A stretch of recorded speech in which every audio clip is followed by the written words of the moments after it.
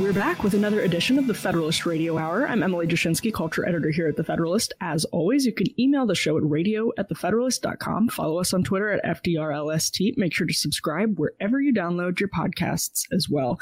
Today, we are very happy to be joined by Alex Berenson. He's the author of the new book, Pandemia, How Coronavirus Hysteria Took Over Our Government, Rights, and Lives. You also should make sure to subscribe to his Substack. It's called Unreported Truths, and you can find it at substack.com. He's, of course, also the author of Tell Your Children, which is another fascinating book. Alex, thank you so much for joining us today.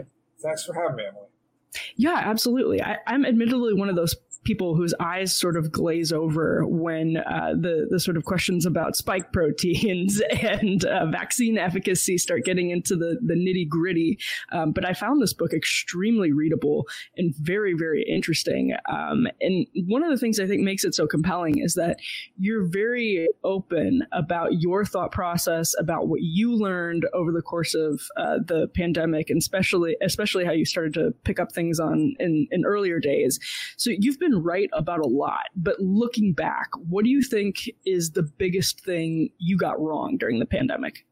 The biggest thing I got wrong was I thought there was a chance last year that we would get to herd immunity with a relatively low level of reported infections. There was this theory over the summer of 2020 that that possibly that was going to be sort of the end of it, that summer wave was going to be the end of it in the U.S. and Europe, that there were going to be a lot of people that sort of cross reactivity to other coronaviruses, and they weren't really going to need to be infected, or they couldn't even be infected.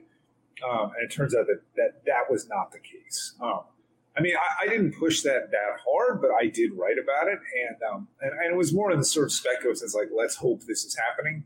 But I was clearly wrong about that. You were really early to the questions about the efficacy of the mRNA vaccines. Were you surprised, or do you continue to be surprised about what we actually learn every single day when we look at England, when we look at Israel? Are you surprised at how this year now where people have access to vaccines? Are you surprised how it's played out? Yes, I am surprised that the failure happened so quickly and so completely. And my concerns about the vaccines were, early on they fell in several different baskets, but the core concerns were related to the fact that, in elderly people tend to have a less of an immune response to vaccines in general. And there were very, very few, and we know they're by far the highest risk from the coronavirus, and they were really not in the clinical trials. And so, when I looked at that, I said to myself, there's a huge hole here. We do not really know how well these vaccines are going to protect elderly people. And so, when we're rushing to get everyone vaccinated, we're vaccinating people who aren't at great risk from this against infection. I'm talking about younger people when we don't really, when we know that they're not at great risk. And at the same time, the people who are at the most risk, we don't really know how well this is going to work. So that's proven to be true. What I didn't expect was that the vaccines, after working for a couple months, would just fail, almost completely against infection and transmission. I assumed it would happen, but I was surprised. I was surprised that Israel, when the numbers started taking off in July, I wondered. I thought to myself, is this really going to continue day after day after day? And it did continue day after day after day. And I would say the other thing that I've been shocked about this year is the complete unwillingness of public health authorities and the company. Well, I expect it from the companies, but the complete unwillingness of public health authorities to talk honestly about what's happening and what the choices that vaccine failure leaves us with. So in other words, boosters clearly do, ramp up your antibodies again. There's no question about that. But that is not risk-free or cost-free. And since we know now that antibodies, don't last very long, these vaccine-generated antibodies, we should be presenting people with much more of a question or of an open discussion of the uncertainties of what boosters mean. We fail to talk about the uncertainties of what the initial dosing regimen might be. And they completely, obviously, that's blown up in their faces terribly.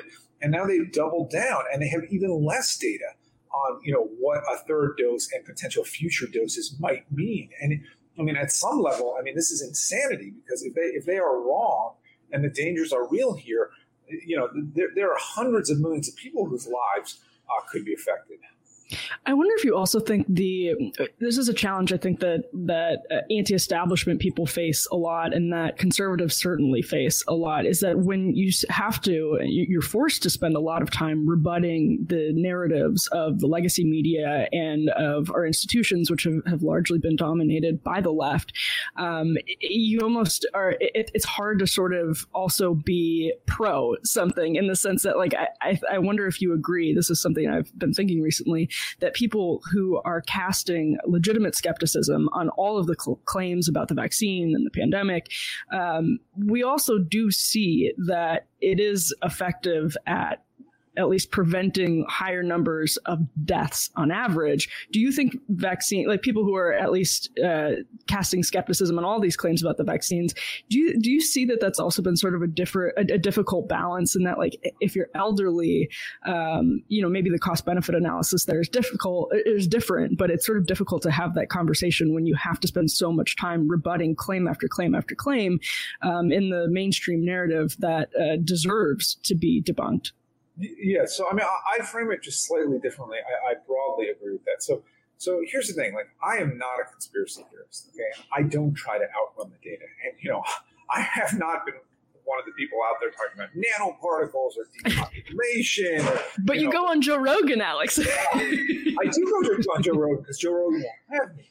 Yeah. So the people on the left, and even in the center, unfortunately, on this issue, who are the vaccine fanatics, want to impute all these terrible motives to me, okay? And they want to say I've said things I haven't said. And then, sometimes if I make a claim that, is, for example, there was this debate about what some of the English data showed.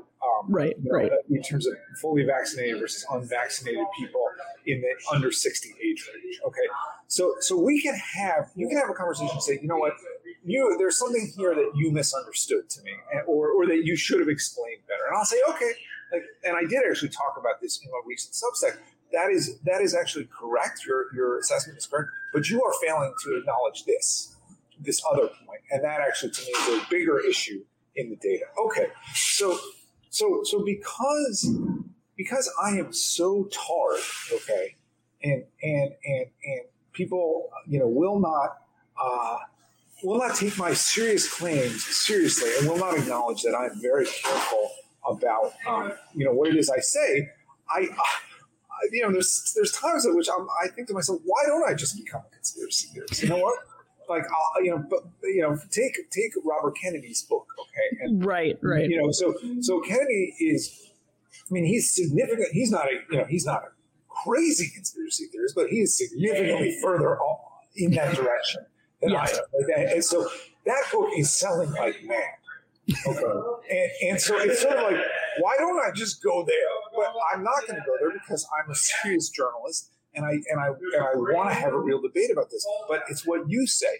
The people on the other side want to marginalize me and everyone else who raises questions about this. Right. And that's, and it's interesting. I wanted to ask, one of the biggest things in the book that it seems to inform, right before the pandemic, you had written Tell Your Children, and you spent, a decade at the New York Times. And one of the, I think, advantages of this book, and virtues of this book, is your transparency about your thought process and about how your views changed as the information we had access to changed, and as the experiment started playing out and the data started coming in.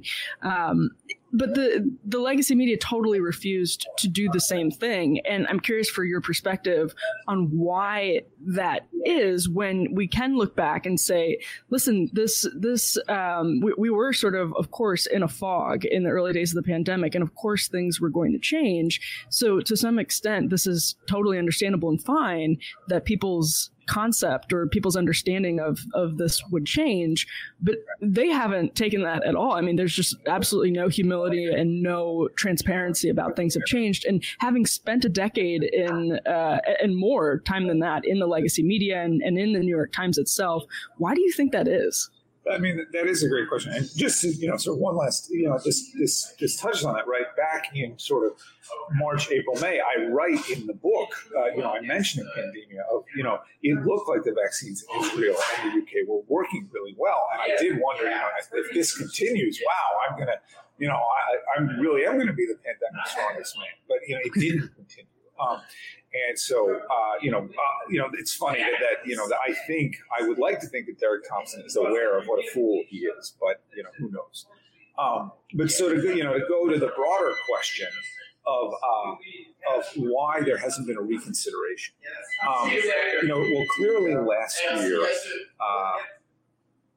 Clearly last year there was a desire to punish Donald Trump in the media, and there was an awareness that the pandemic, was terrible for him, that it was bad for the economy, and that it was bad, that he's not a very empathetic figure, and that whatever his strengths as a leader are, the pandemic did not play to those strengths. And also, as I write in the book, there was a lot of fear in New York City. New York City got hit early and hard. A lot of journalists live in New York City. And so I think, once you sort of get into whatever your, heuristic is, it's hard to change it, right? I mean, there's this idea that, we all, it's been proven, I'm not a criminologist, that, once the way cases get, the way innocent people get convicted is if the detective makes a bad decision early on and then, pursues only one person, it becomes very hard for the police to reconsider. And that clearly was happening with the pandemic.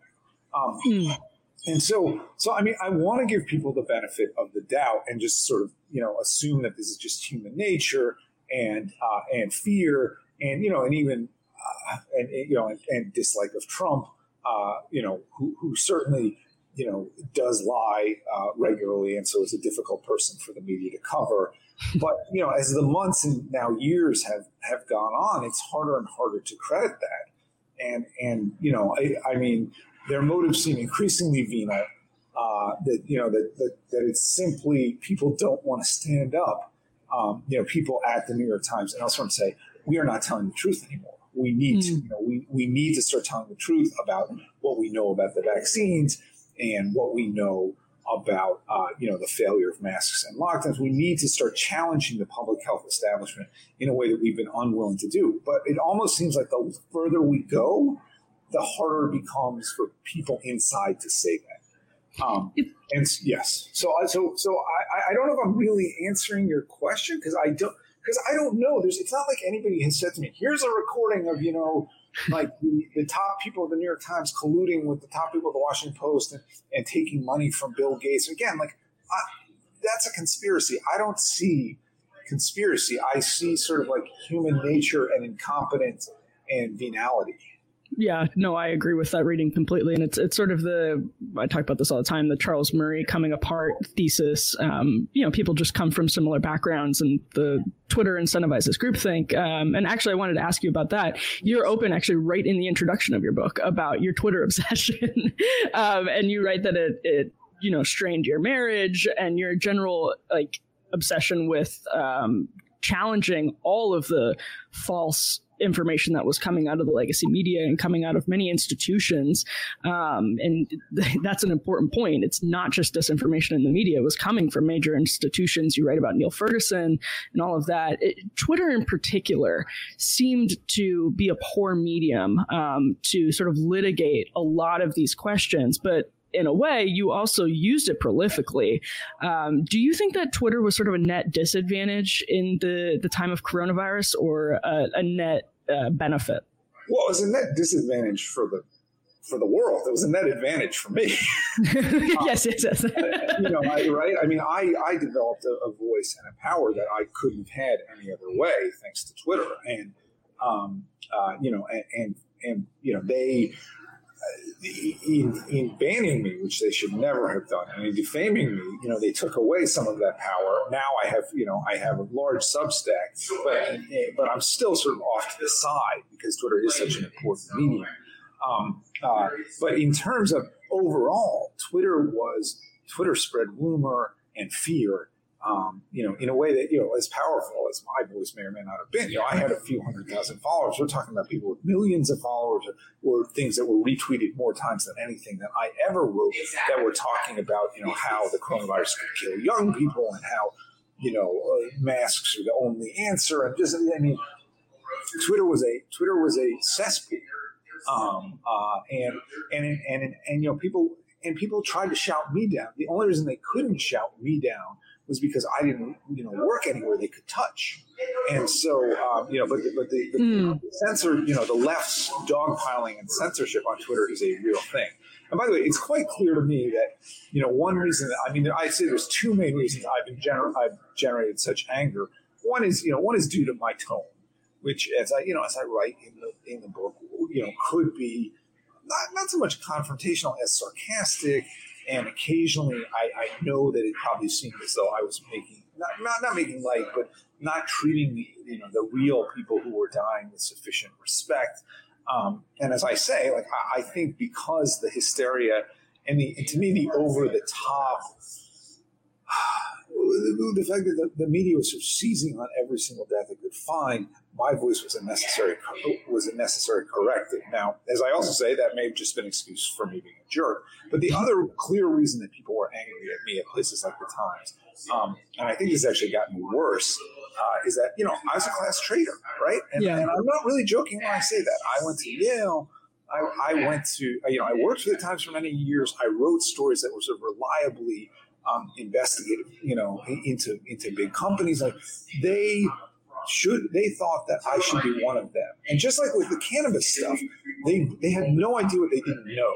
And so it's painful and annoying to them that somebody who they think should be on their side, is espousing these, I wouldn't even say they're conservative. They view them as conservative points of view. And frankly, the success of the Substack has made this worse because, you can now, and people have on Twitter, done the math and sort of figured out what I might be making, and so I don't want to ascribe jealousy to people, but there's certainly an awareness that that I'm a pretty well paid journalist these days, and so the efforts to censor me have failed, and No, that's a good point, and it's a point about the market rewarding people who fill that demand, and the demand for the top of Substack. It's all not all. There's the one woman, Heather, the professor, but everybody else is conservative or independent, and and we have huge audiences now. Mm-hmm. Yeah, it's amazing. And Rogan is a good example, and that's why it's so important. Obviously he's at a whole different level, right? But he and Tucker. Tucker has an enormous audience, but Rogan's audience is even another size up. Mm-hmm. Right. It's 100%. Are you still pursuing your lawsuit against Twitter, by the way? And do you have an update on that? If so, I do not have an update. I will have an update shortly, I would say. Good. These companies, not just Twitter, but Section 230, does provide them with strong, with strong protection. Now, I think I have a really good claim if I choose to bring it, and I think that 230 is not that. It's been interpreted as this absolute bubble, and it's clearly not that. So we'll see what happens. We're happy to be sponsored today by the Novus Society at Donors Trust, a program for aspiring philanthropists that can help you get started as a young giver and connect you to like-minded peers. So with the holidays around the corner, you are likely starting to reflect on all you've achieved this year, and even maybe those things that slipped through the cracks. As you begin this period of reflection, consider taking another look at what you're doing with your charitable giving. Do you normally wait until the end of the year and frantically punch in credit card numbers before the ball drops?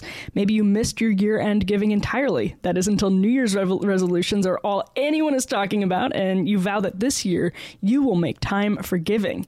If that sounds like you, you should talk to the folks at the Novus Society at Donors Trust. Novus Society is a program for young philanthropists under 40 to dip their feet into strategic charitable giving so their gifts can make a larger impact, all while making things easier and simpler. With Nova Society, you get a team of trusted philanthropic advisors to help you learn how to develop your giving goals and strategy for long-term success. A community of peers who share your principles, as well as access to the fastest-growing giving tool on the market, a donor-advised fund. Donor-advised funds can help you simplify your giving as well as maximize your tax advantage. Make giving a priority this year by letting Nova Society at Donors Trust help you level up your charitable goals. Go to novasociety.org/Federalist. That's novasociety.org/Federalist to see how Nova Society can help you grow your impact as a young philanthropist. So if you're old enough, you'll remember how back in the early 2000s, BlackBerrys just revolutionized the way we communicate. But it wasn't long before Steve Jobs and Apple, of course, thought they could outperform them with a phone of their own.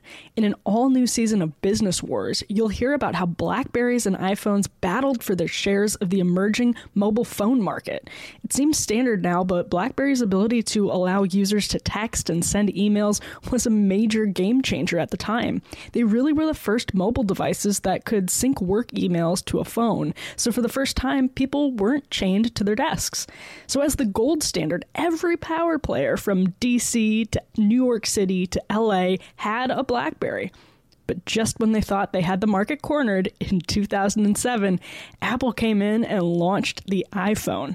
On Business Wars, iPhone versus BlackBerry, you'll hear how BlackBerry, the phone favored by presidents, Wall Street, and top government officials, spurred Apple to push the envelope by developing technology that would usher in the future of phones, putting the power of smartphones in the pockets of billions worldwide.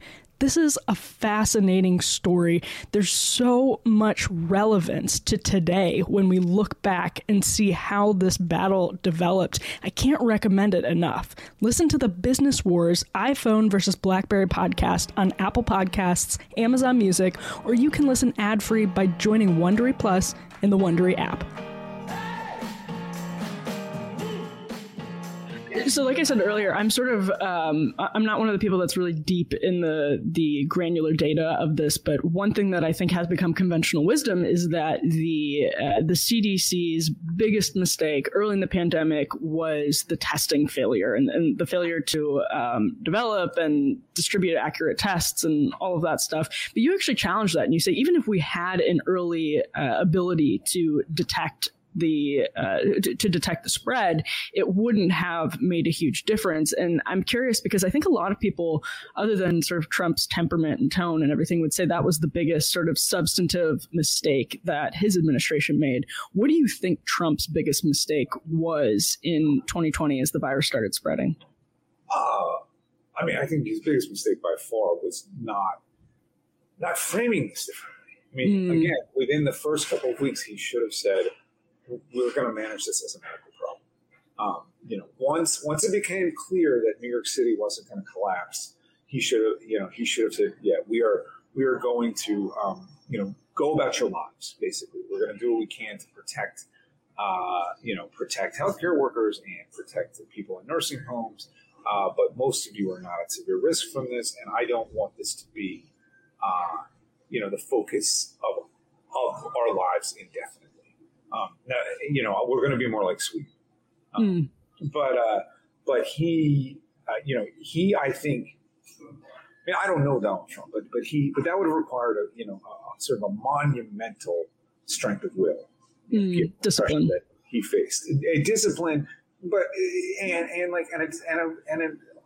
he would have had to be DeSantis. DeSantis said, I know best, and I'm the president, or I'm the governor, I'm the elected official. It's my responsibility. I'm going to do X or Y, and you can give me advice, but this is the course I'm going to follow. And so, Donald Trump could have done that on a national level, but he was not strong enough to do so. In terms of the testing, look, Germany. It's funny, the Atlantic, which is they certainly kicked at me earlier this year, but as I say in the book, like they were a reliable whipping post for me for a long time, and this is one of these times when I wish I hit Twitter. They've been. It's like the Atlantic almost is a leading contrary indicator. When they write something is going well somewhere, you can be sure that in a matter of weeks or months, it will blow up. So and the reason I mention all this is a couple of weeks ago, they wrote about how well Germany was doing. And one of the, big successes of Germany is you could literally get essentially free testing until October, and then, very low cost testing after that. In the UK too, the UK, you can literally, fill out a form and the government will send you free at-home testing. Well, the UK and Germany both have massive outbreaks right now. The virus will spread, okay? And most people who get it are mildly symptomatic or in some cases asymptomatic. And that may be even more true these days, if they still have some vaccine protection. So there's tons of people walking around who don't even know they have this. I mean, here's yet another statistic about this. When the Dutch freaked out and tested those 2 flights that came back from South Africa a couple of days ago, they found that 10% of the people on board had the coronavirus, and only 1/5 of those people, only 2% of those people had Omicron. The others had Delta. So there's just a huge number of people walking around with the coronavirus. This virus will spread until everyone has gotten it and recovered from it, or for a few unfortunate cases died from it. And that was true before the vaccines, and the vaccines clearly have made no difference to that calculus. So testing, look, Scott Gottlieb, who is playing the Tom Friedman role here. He's the voice of the establishment talking to the establishment. He's the former FDA director. He's on the Pfizer board. He's reliably, he'll say whatever, the powers that be are thinking at the moment. So he wrote a book called Uncontrolled Spread. And my joke about the book was I thought that was about his television appearances. But see, this is why people don't like me. Or do like me. So Gottlieb, it's funny. The book is actually all about testing. It's all about how if we just had enough tests early on, if the CDC just hadn't been so completely incompetent, we would have had the right tests and everything would have been fine. The problem is that the Israelis, all over Europe, the Italians, the Germans, they did tons of testing last year. Last year, I'm talking about, not now. I'm talking about the original PCR tests. They got them out very quickly. They got a lot of them, and it didn't matter. Europe had big outbreaks last year. So the only country, for some reason, China seems to have avoided outbreaks. Who knows why? Assuming you can even believe the data, which nobody knows. If you can, Japan, they've had outbreaks, but it hasn't been at the same level. South Korea, it's sort of come and gone. But aside from East Asia, and Africa, frankly, and Africa may just be because the population is younger there. Africa and the Middle East, but everywhere else in the world, every strategy, it's sort of like a choose your own adventure where every strategy leads you to go off the cliff at the end. Mm-hmm. By the way, I have not used that before. I'm going to steal that for myself. Every path, you die at the end. No, I actually find that analysis really persuasive. And like I said, the testing thing was a bit of conventional wisdom that I think has really solidified itself into already the historical narrative, which is also one of the interesting things about reading Pandemia. It's that it reads like history, but it's such recent history. It's sort of strange to relive things that have happened less than 2 years ago in this sense, because the way that time has all become a flat circle. But I wanted to ask also about this question of the boosters, and this applies to the vaccine in general. One way to phrase it is, how would you describe the known unknowns about the vaccine itself and the boosters? And your interview on Rogan was so interesting because I'm just sort of, like I said, I'm not into the sort of granular details on this, but you get into this a little bit in your interview with Rogan, and I thought you sounded extremely persuasive in that conversation with Joe. And I'm curious as to how you would describe that sort of known unknowns when it comes to, because I think that's sort of what prevents a lot of people from getting vaccinated, is that they say, listen, these short-term clinical trials look great, but what's going to happen 50 years from now? Is the vaccine going to have any effect on me 50 years from now? Which may seem ridiculous. That might sound ridiculous to Anthony Fauci, but it is a very real perspective that people have. And that question hasn't been answered for anybody, let alone now that they're supposed to continue putting this in their bodies on, potentially a yearly basis. Yes. So how would you describe those? Well, first of all, it's not yearly. I mean, it's 6 months, and the British are saying 3 months. So, right. I mean, how much time do you have?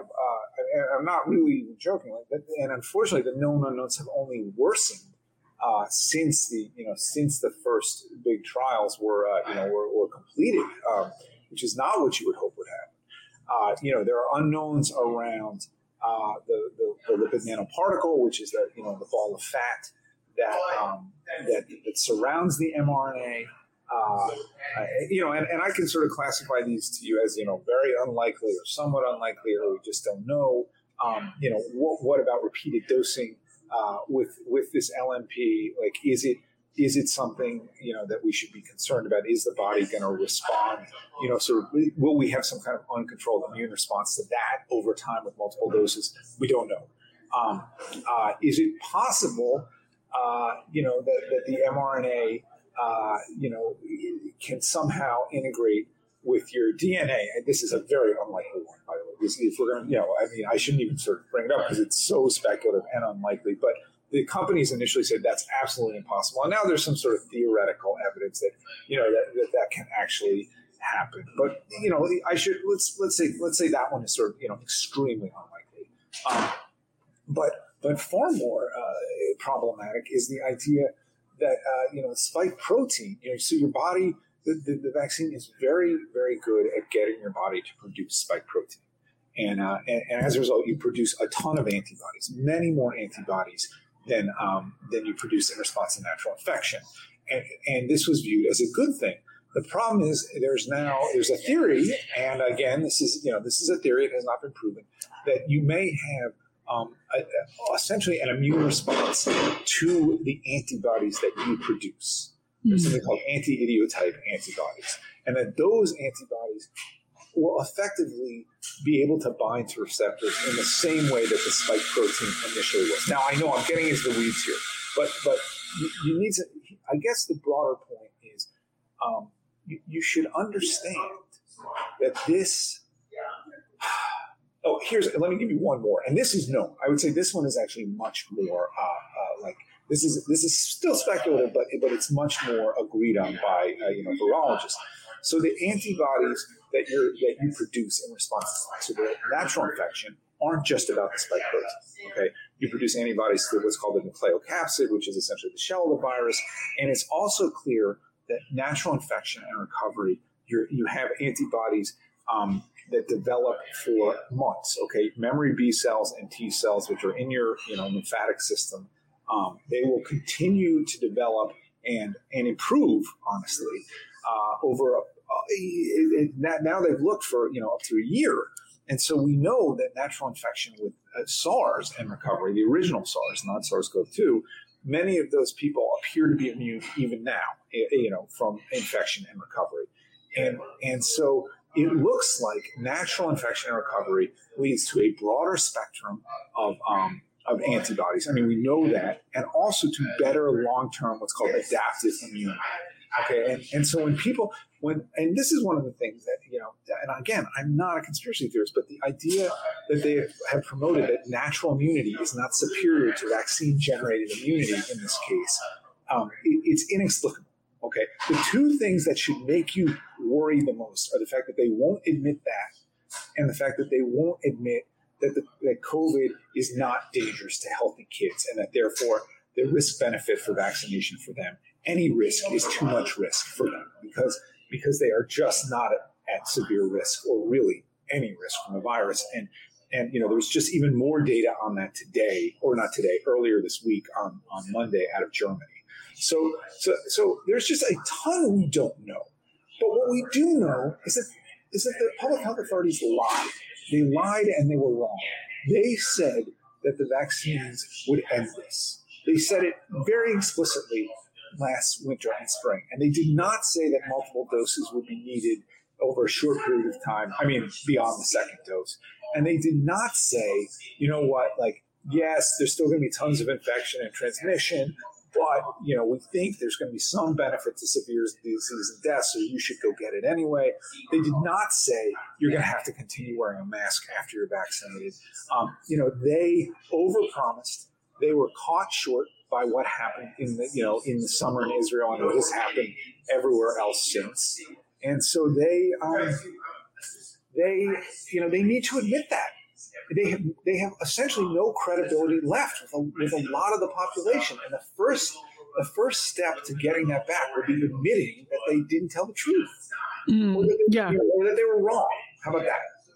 No, absolutely, and they're allies in the press as well. I mean, it's just to echo that. It's I think makes it so much more difficult to convey these messages and to convey any accurate information because it's falling on deaf ears, and reasonably so. I think it is so interesting that you went into the pandemic having recently written "Tell Your Children," and you were at the Times when you wrote that book. No, it was not. Oh, you weren't? Okay, so that was right after. Okay, but go on. I'm sorry. Yeah. Okay. So no, that's helpful. So you talked about how writing that book brought you to this realization about this partisanship in legacy media that you hadn't necessarily detected at that scale before. I'm really curious about how that experience set you up to write Pandemia and to be this sort of contrarian voice over the course of the pandemic. What were the kind of key realizations coming out of that book, which again gets into, challenging the narrative of experts? And cannabis has been around forever, but they're speaking of unknowns. There are things that are showing up in research as you document that people weren't being, forthright about. So how do you think that experience teed you up to write Pandemia and to be a contrarian voice in the pandemic? Sure. So, I mean, I think it's actually interesting you say against the experts, but in that case, it's the opposite, actually, or not quite the opposite, but different in that I would say the psychiatric consensus around cannabis, the consensus of psychiatrists, that is that cannabis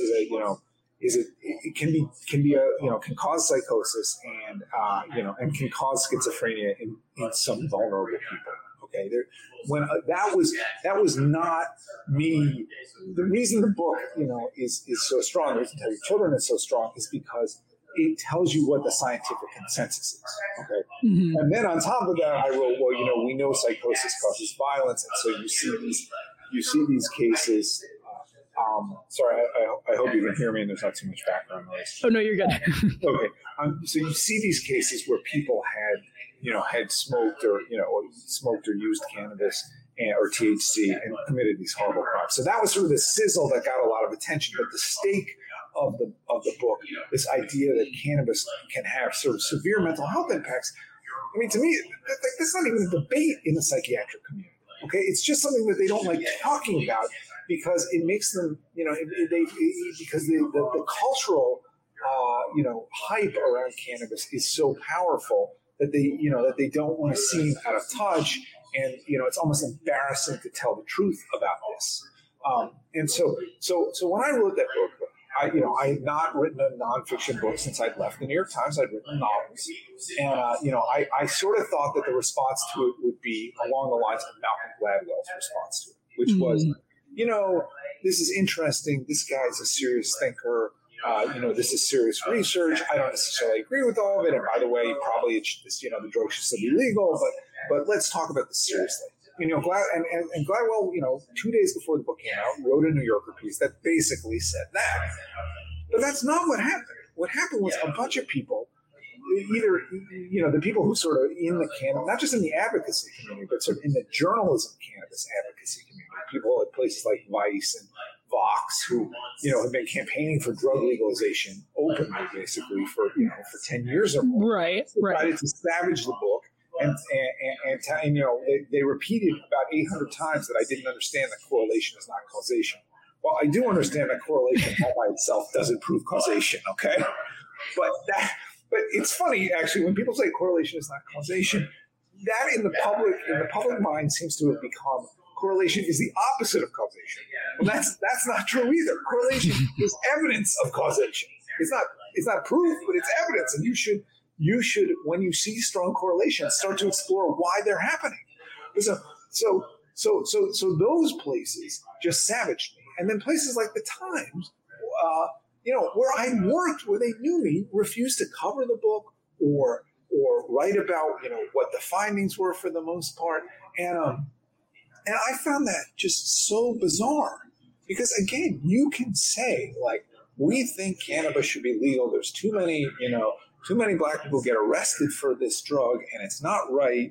And you shouldn't have your life ruined because you have a joint in your hand in the street. You can say all that. By the way, no one has their life ruined because they have a joint in their hand in the street. But you can say all that and still acknowledge that this is a real problem that has worsened with legalization and worsened with the sort of impact of super high potency cannabis and THC. And they just refused to do it. And so the book was either savaged or ignored, except by psychiatrists and parents. Like I heard, I know the book is correct because I did the research and more research has come out since. And so when this started, and this was unfortunately, it was the scales coming off my eyes where I realized that if the political stakes were high enough, the science would just be ignored.